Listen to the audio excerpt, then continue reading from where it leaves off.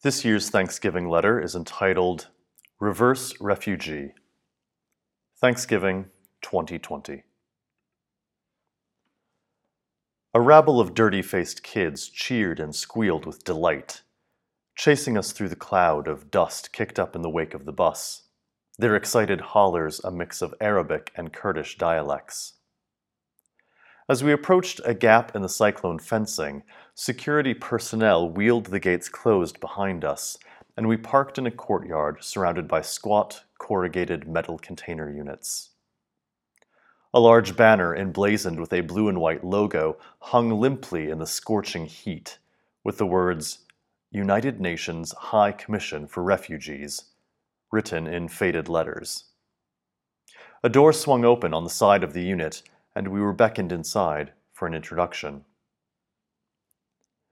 Despite having lived in Iraqi Kurdistan for several years, I had not yet visited one of the many refugee camps in service around the city. Many of my acquaintances in the expat community worked with NGOs, and for several consecutive years I had spearheaded an annual volunteer project with my students, working on the periphery of the humanitarian sector here. But this was my first experience of actually being present inside the limits of a refugee camp, touring the facilities, speaking with internally displaced families, and coordinating a delivery of donations with my senior high students. The contrasts were stark. I was in charge of 12 well-heeled students from a private international school for the trip that day. The camp had over 1,000 refugee students who attended one of two schools located within the grounds, run and operated entirely by volunteer teachers. According to the camp director who gave us an informational briefing prior to our visit, an overwhelming 95% of the students failed the national curriculum exams. My students were virtually guaranteed a 95% pass rate, with university education a clear and solid option on the horizon. I shied away in the back corner of the shipping container-turned office, the rattle of depressing statistics shaking me with the same force as the clunky air conditioner struggling against the sweltering heat. The camp director finished his brief, glanced to the back of the room to make eye contact with me, and asked if we'd like to visit one of the shelters. It was an entirely jarring experience to duck under the tent flap to the dim, tarpaulin-filtered light of a refugee shelter in the camp. Sadia and her 3 daughters welcomed us, motioning for us to sit on the low bank of cushions lining the sides of the room. The space was long and narrow, with steel braces arching overhead. It felt like sitting in a gardener's polytunnel greenhouse, the fetid warmth encouraging the sprouting of woven floral motifs across the faded patchwork of oriental rugs covering the concrete slab. Without question, tea was served to everyone along the row, the tiny fluted glasses jostling for space on a dented aluminum platter. Sadia settled cross-legged on the floor near the entrance, the worn fabric of her house dress limp and formless around her figure. She shared her story through a translator, the glottal phonemes of her Arabic dialect puncturing her speech like the report of artillery echoing across the years of pain since her displacement. ISIS had destroyed her entire village 6 years ago, she blankly informed us. She and her husband, with 3 grown daughters and 4 adult sons, had shared this space in the camp ever since. When asked by one of my students if she'd like to return home, her steel-hardened expression communicated more than enough, even before the translation came. What's there to go back to? Everything was destroyed. Her face then filled with a mixture of resignation and fear. I've been here so long, I can't imagine leaving. And even though I don't want to stay, I don't feel safe anywhere else. After graciously thanking her for sharing her home with us, we filed out back towards the distribution center where our bus was parked. A collection of black bags filled with assorted donations was piled high in the back seat, visible through the dusty rear windows. The security guards inched the gates open, allowing us to pass, while a ragtag crowd of children quickly gathered outside. The chain link rattled, and the children shouted with excitement as we carted black bags of clothing into the building for distribution by the staff later. A few toys had fallen from one of the bags and lay in the open doorwell of the bus. As we climbed aboard the bus and rolled out the gates, I tossed the remaining few items into the indistinguishable jumble of hands pounding on the side panel. As we picked up speed and the rabble stretched thin, I caught sight of one child at the tail end of the pack, holding aloft a plastic T-Rex figurine and roaring gleefully in the wake of our tire tracks. I put on my teacher face and turned to face the rows of clean, healthy, opportunity-rich teenagers behind me. The sun glinted off one student's designer watch. Another perched her immaculate sneakers on the wheel well, politely removing her wireless earphones while I conducted the debrief. The world inside the bus felt so inconsistent with the world outside, the stark contrast haunting me like a ghost storyteller with a flashlight held under the chin. I watched out the rear window as the dust cloud kicked up by our departure shrouded the view, the camp receding into the distance. I ran through my list of prepared questions designed to help make sense of the experience we just shared. All right, folks. Facts, feelings, findings, futures. I rattled off the headings for an established debriefing routine. Let's start with the facts. What information did we learn? There's only one hospital on the site, offered one student. There are thousands of residents, and they come from all different backgrounds in Iraq and Syria, stated another. I steadily worked through the debrief, asking students to share their feelings in response to the experience, their findings in light of new information, and how their future vision might have changed as a result. By the end, a sober silence hung in the air, broken only by the whistling of the hot wind rushing through a cracked window. Several students hid their faces from me, not for fear of being called upon to speak, but to hide the tears that now gathered in the corners of their eyes. I had planned for this to be a powerful learning experience for the students. However, I had failed to realize just how much it would impact me. It seemed everyone on board that bus was moved in some way by the newfound truth that the world is a difficult place to live in, and that we have a responsibility towards justice. Seeking an uptick to the mood on board, I rounded off the debrief with specific commendations to individual students for their efforts in gathering, sorting, and distributing donations, and revealing to everyone how proud I was of the work they'd done. My teacher face melted as I turned to face forward, collapsing into my seat. My colleague and co-chaperone for the field trip put an affirming hand on my shoulder. "Good job," he whispered. I buried my head in my hands and wept. The empathy I felt that day filled a container somewhere in my soul, stored neatly in a jar for reference until, half a year later, the bottom fell out and I ended up standing in a messy, emotional puddle. At the onset of the global coronavirus pandemic, I found myself locked down on the Greek island of Samos, a destination that I'd intended as a week-long spring break getaway, when borders shut and flights were grounded overnight. As I scrolled the daily news headlines from my villa bunker overlooking the Aegean Sea, I suddenly recognized the same mix of resignation and fear that I'd seen on Sadia's face in the Iraqi refugee camp.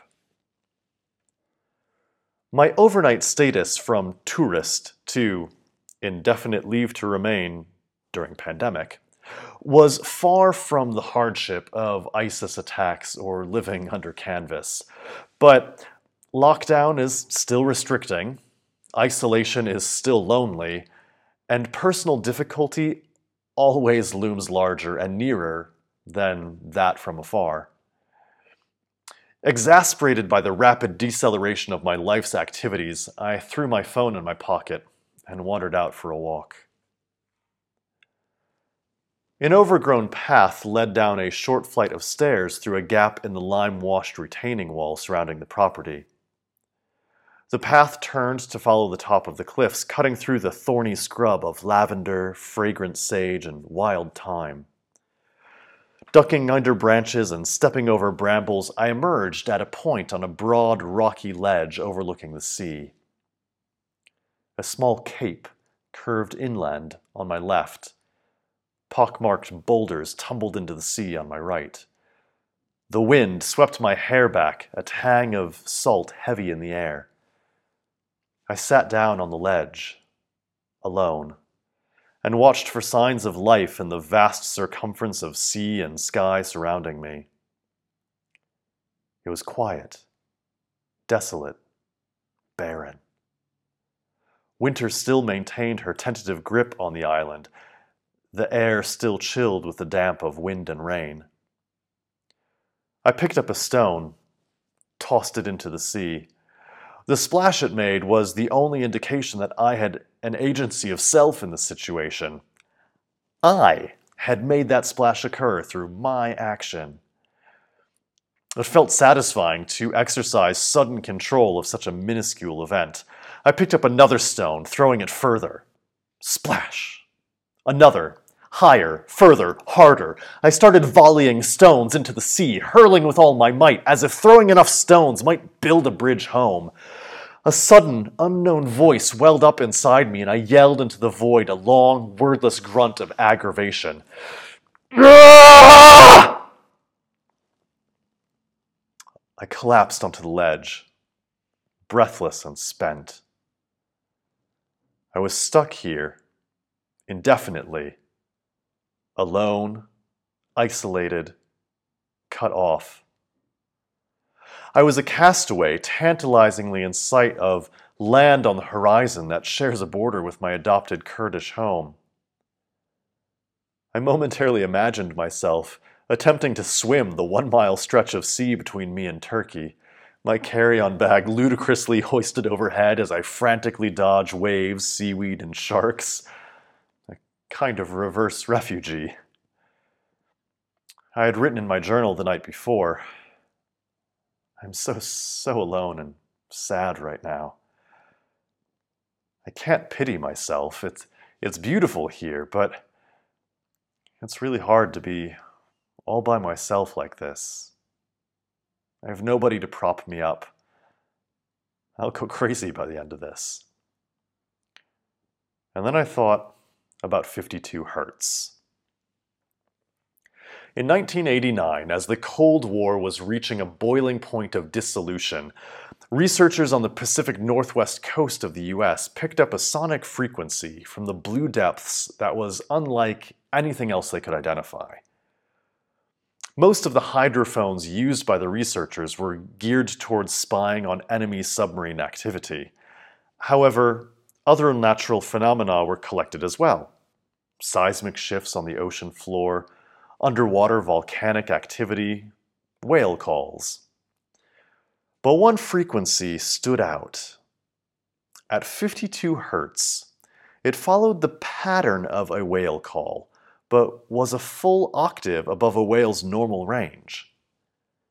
And curiously, the calls were never answered.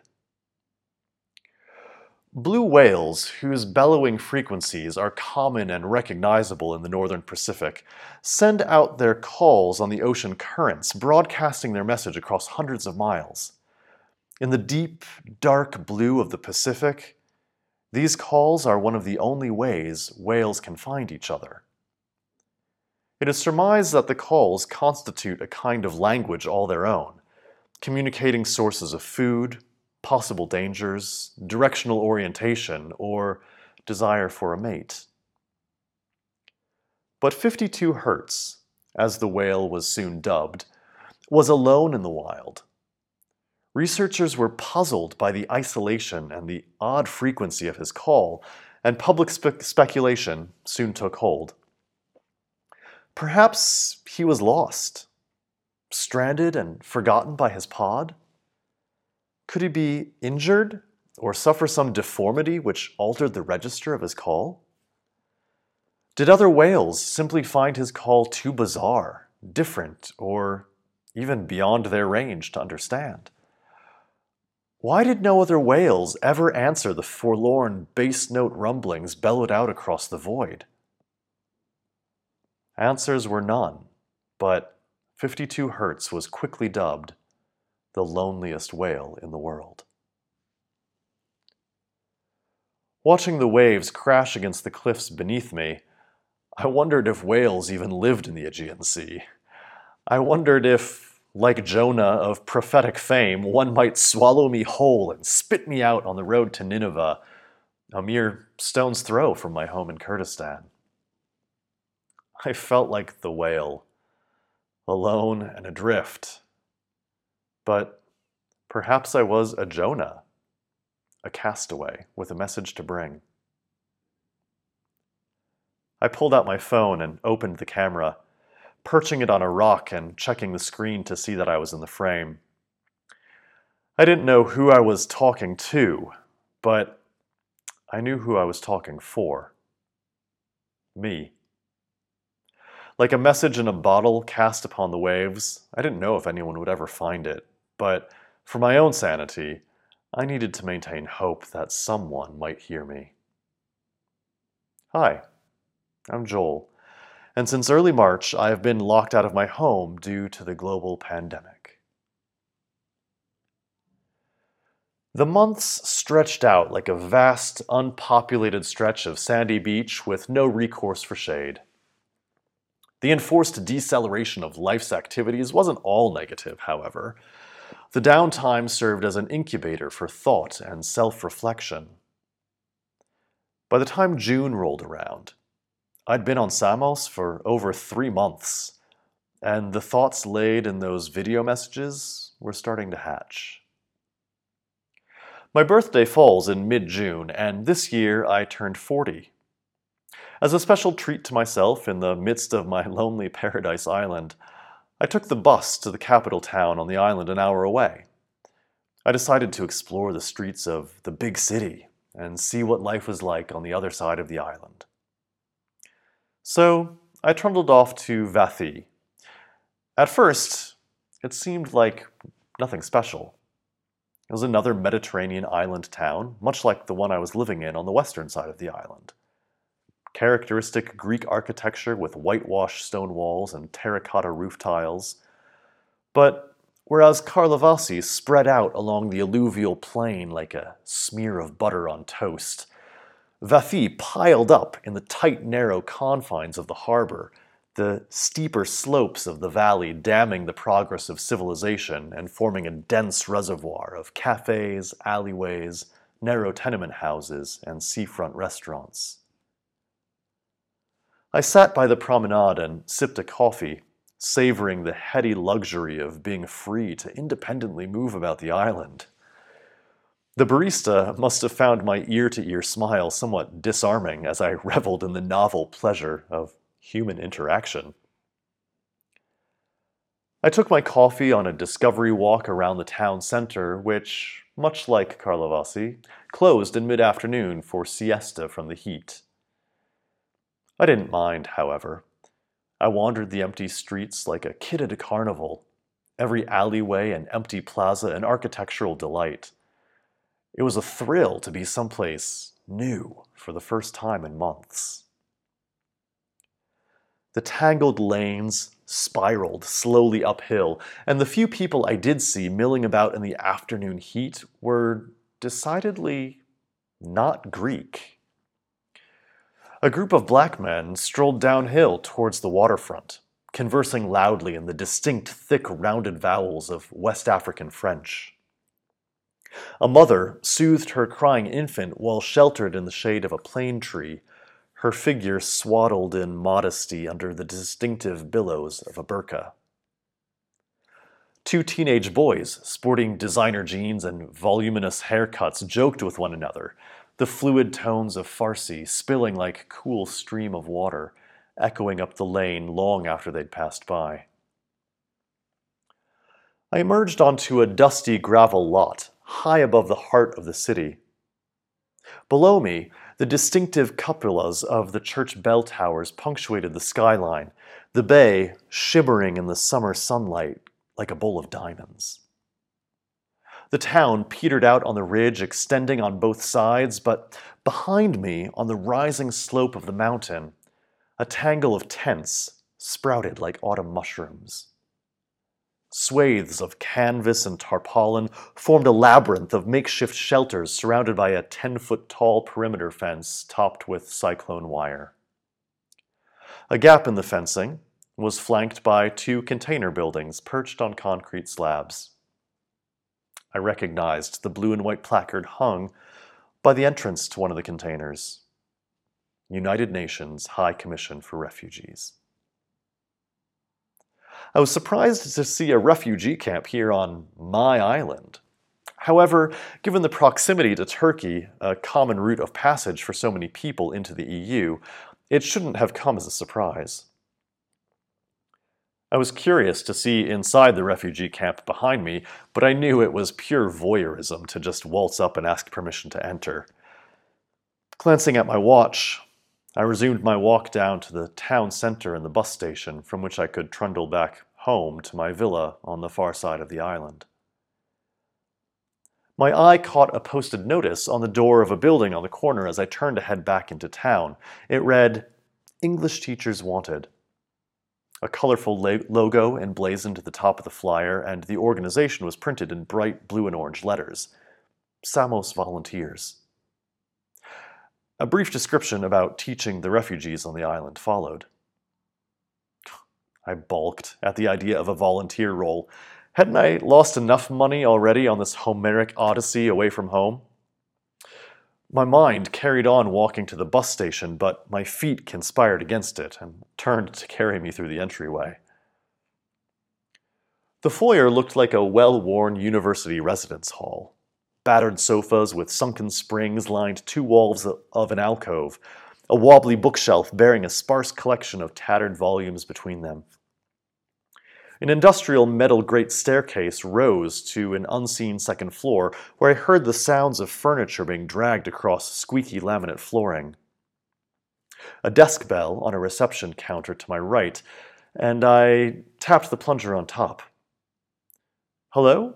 I called. A young woman with wavy blonde hair poked her head out from the top of the stairs. A homemade floral print face mask dangled from one ear. "Oh, hello there," she called down with a distinctive Irish lilt to her greeting. She struggled with her face mask, the free end knotted in a lock of hair. "We're closed for now, but the center will be reopening tomorrow," she informed me. "I saw your advertisement for volunteer English teachers. I was wondering if you could give me more information." She bounded down the stairs in seemingly 2 giant leaps. "When can you start?" "Oh, well," I stammered, taken aback by the sudden enthusiasm. "I was just hoping to find out more about the position. You see, I'm an English teacher over in Iraqi Kurdistan, and I've been stuck on the island here since lockdown in March. I've been trying to get back home, but now that it's summer break, it seems pointless for me to go back until the autumn term begins. At any rate, the flights are still grounded and the borders are closed." I cast my eyes around the room again. It seemed a rather dingy place to offer as a community center, even for refugees. "I've done some work with refugees in the past, and I wonder if you were aware of any Kurdish refugees in the camp?"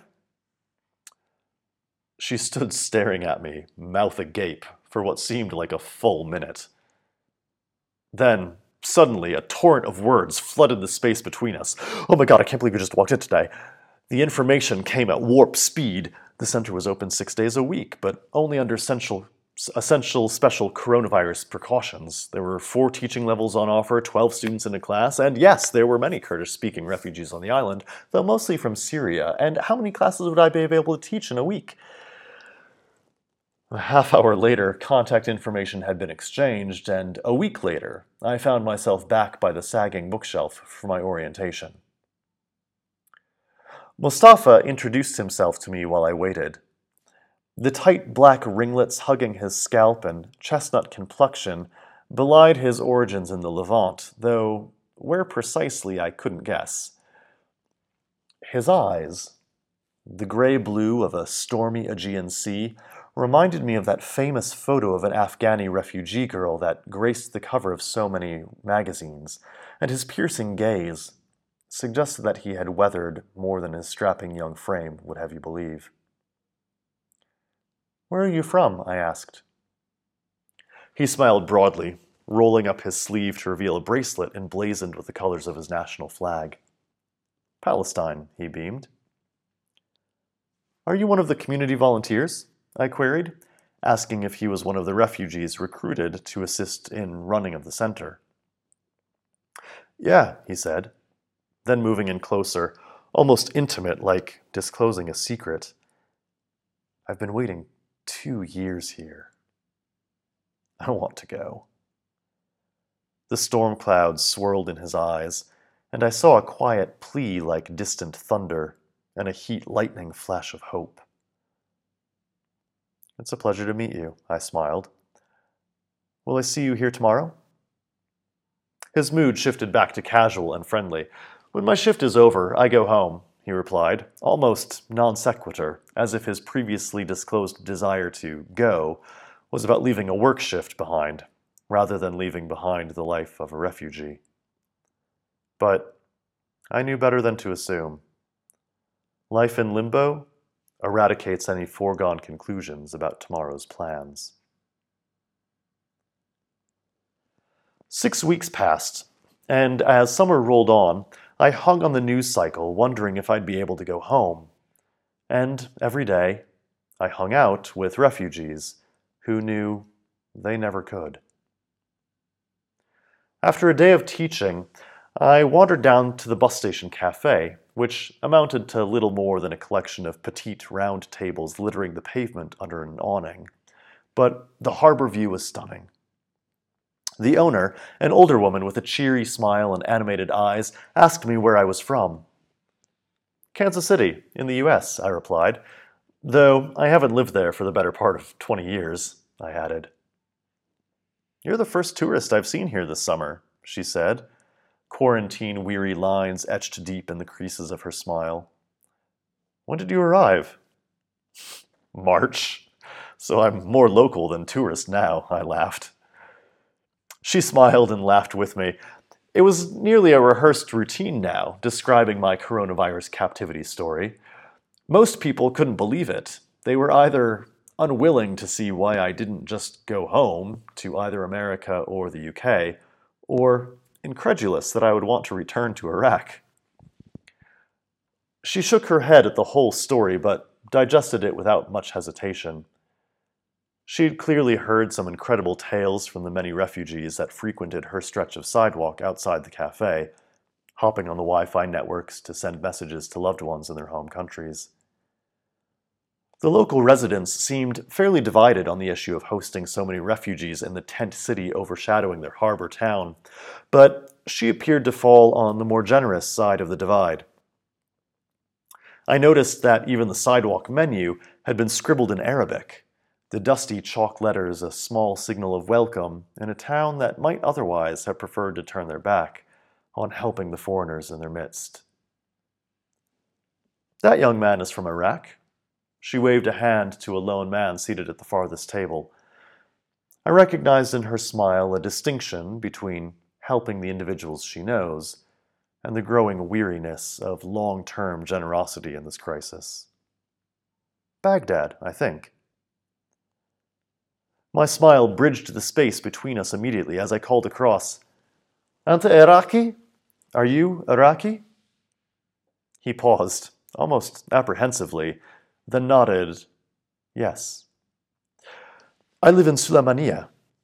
I used the full Arabic name for the city, by which it is officially known outside the Kurdistan region. Then, hoping for a bit of kinship, asked, "Kurdizanit? Do you speak Kurdish?" He laughed. La, I'm a Baghdadi. No, I'm from Baghdad. He eyed me with caution still, not sure what to make of this white boy who claimed to live in his home nation from which he had fled, shouting Kurdish greetings at him from across the pavement in a Greek street-side cafe. Granted, to anyone other than myself, it was odd. No matter, though. I whipped out my phone, crossed the bridge built by my earlier smile, and opened an album of photos from Kurdistan. See, I pointed. Here's Suli. And Erbil, have you been before? Oh, and this one is from Kalar. That's much closer to Baghdad. He grinned, and one of his friends walked up to join him while I was mid-scroll. He excitedly jabbered away in Arabic, presumably explaining my story to the newcomer. I was still scrolling, and they both laughed when they saw a photo of a famous waterfall depicted on the back of the Iraqi 5,000 dinar note. In the photo, I was attempting to line up the image on the bill with the real landmark in the background, with only a moderate degree of success. Are you a soldier? His friend wondered. A question I've been so commonly asked, I could practically put it on my resume. No, I'm an English teacher, I answered, but I've been stuck here since coronavirus started, trying to get back to Iraq. The hiss of air brakes signaled the arrival of the bus, and I signaled to the waitress for the bill. But I've been here so long, I almost can't imagine going back. Even though I want to go back, it doesn't seem safe yet to leave. I smiled, giving my new friend an affirming squeeze on the shoulder. The bill came, and I pressed a €2 coin into the cafe owner's hand to pay for my drink. I hoisted my bag on my shoulders and shook hands with my Iraqi neighbors. I'll see you around, I called, heading for the open bus door. But I never did. It's entirely unjust to compare my pastoral lockdown with those suffering in the broken refugee system, though, without a doubt, I acquired new levels of empathy for their plight. A year after my first visit to that refugee camp with my students, and 6 months after my lockdown in Greece, I found myself back in my Kurdistan home. When I first set foot inside those grounds, I had such little awareness on the scale and complexity of the refugee crisis. Since then, I have learned that an estimated 1% of the world's population, over 75 million people, is displaced due to conflict. Many set out across the treacherous waves of the seas with little more than a hope and a prayer for a better life, one filled with opportunity and promise. Instead, they find themselves upended by the waves of bureaucracy and political rhetoric. Many of the refugees I've come in contact with this past year have been caught in the asylum-seeking system for upwards of 6 years. My own refugee experience on Samos lasted less than 6 months. In those first few weeks on Samos, throwing rocks into the sea and wondering if I was a Jonah or the whale, it never occurred to me that I might be both. Jonah, charged with a message to send to a people in need of hearing it, refused to deliver. It took the divinely comic intervention of a whale, not unlike 52 Hertz, perhaps, to propel Jonah to fulfill his duty. Like Jonah, I felt spit out on the shores of a foreign land, almost resentful of the charge placed upon me. But now that I've learned so much more and seen behind the veil of our global refugee crisis, I am the whale, bellowing out a cry to be heard on behalf of the foreigner in our midst. And if I should find you in the waters with me, beware. I am learning to open my mouth wide, to speak the truth I know, and I am only just beginning to learn the power of my voice.